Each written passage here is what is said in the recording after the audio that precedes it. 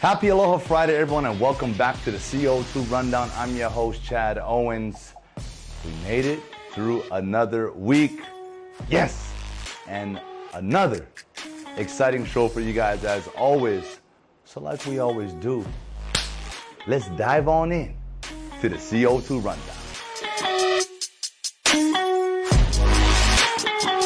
In local sports news, the DOE has mandated vaccinations in order for high school student athletes to participate.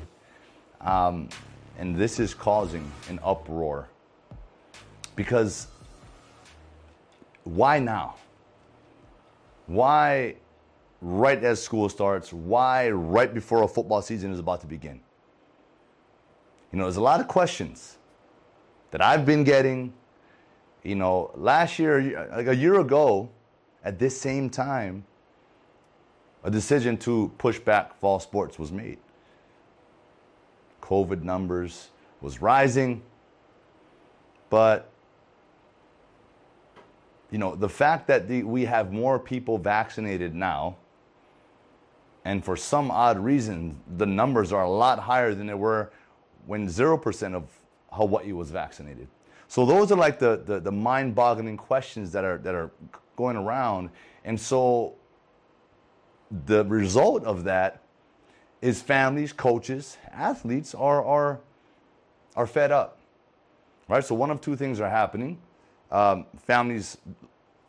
year families moved away to give their kids an opportunity to participate and play football. This year, that's probably going to be a likely scenario for a bunch of these families who are really trying to help their kids pursue that dream of theirs. The other alternative is, kids are going to stick it out. They're going to wait it out. Some are going to get pinched and be forced to get the vaccine, even though it's against their own beliefs, because they're desperate. And that's where I feel like people are getting taken advantage of. You know, and in desperate times, you do things that you wouldn't normally do.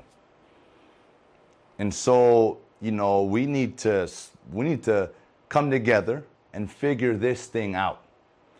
And there's going to be some legal action taking place. I know that there's things happening right now because it was successful in other states, other areas, other countries. And so at the end of the day, our kids, our student athletes should not suffer.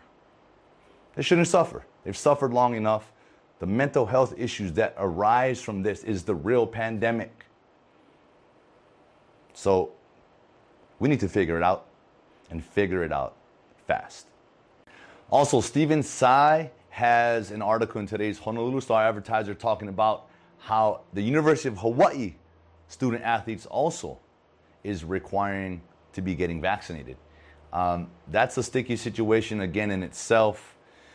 But this is what's going on. This is what our state is choosing as the best option right now for our student athletes. Why only the student athletes?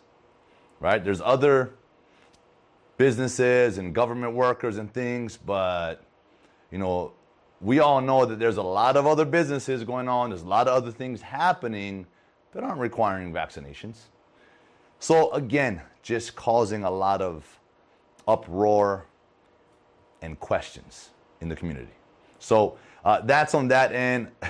But on a positive note, the University of Hawaii football team got a chance to practice for the first time on the newly renovated Ching Field, where they're going to be having their home games this year. So it's always good to, you know, get on that game day field, to get that feeling, to get that vibe of what it's going to be like on game day. They're hitting around. They got the pads. They're excited. I know everyone's excited for football to kick off for the University of Hawaii. And yeah, let's see what happens. You know, the season opener, first game of the season is always the tone setter. So let's come out on top. Let's continue to grind. And let's make sure that we come out with that win come week one. Let's go. And in the pro football world, I talked about it. I was excited about it. The CFL season kicked off. The Winnipeg Blue Bombers, the 2019 defending Grey Cup champions, defeated the Hamilton Tiger Cats on home turf 19-6 in that opener. You know, this is going to be a shortened season for the CFL, so coming out on top week 1 is always important. But this was a West versus East game. Every game is important, yes, but it's more important to win your division, to win your side. So the Ticats, they're really good at home. The Winnipeg Blue Bombers are really good at home. And so they're going to get to play each other again in Hamilton. So we'll see if Hamilton gets to even that score. In the NFL, preseason kicked off in the Hall of Fame game. Woo, man, an opportunity for these young guys that are on the bubble, to showcase some skills, to make a football team. And the Pittsburgh Steelers defeated the Dallas Cowboys 16-3. You know, I remember my first preseason game. It's jittery, it's nerves, but there's also that excitement. You know, you're in the NFL, dream come true. So shout out to all the rookies who made their debut. And man, you can officially say you've played in the NFL. I know that's not the end goal, but look, that's more than a lot of people can say. So congratulations on that. And congratulations to Buffalo Bills quarterback Josh Allen, who signed a massive extension, 6 years, worth $258 million with $150 million guaranteed. Oh man, let me get that money. Well-deserved. Josh Allen has been balling for the Bills, helped them, get to the playoffs and doing those things, help turn that team around. They're going to be serious this upcoming season because with more experience, more time under your belt, with the group, that core group of guys, you just get better and better and better. So, Bills Mafia, stand up. Today's Olympic coverage is brought to you by Aloha Termite and Pest Control and Hawaii Honda Dealers. And into the Olympics we go, and this story is not so much of a highlighted athlete, but it's a highlighted story, in my opinion, because the U.S. men's track and field team is about to be shut out of gold medals in all running events. You know, there was a point in time where the U.S. men's track team was the dominant thing. They're almost destined to win gold every single year, or every single Olympics. And, here comes Usain Bolt, right?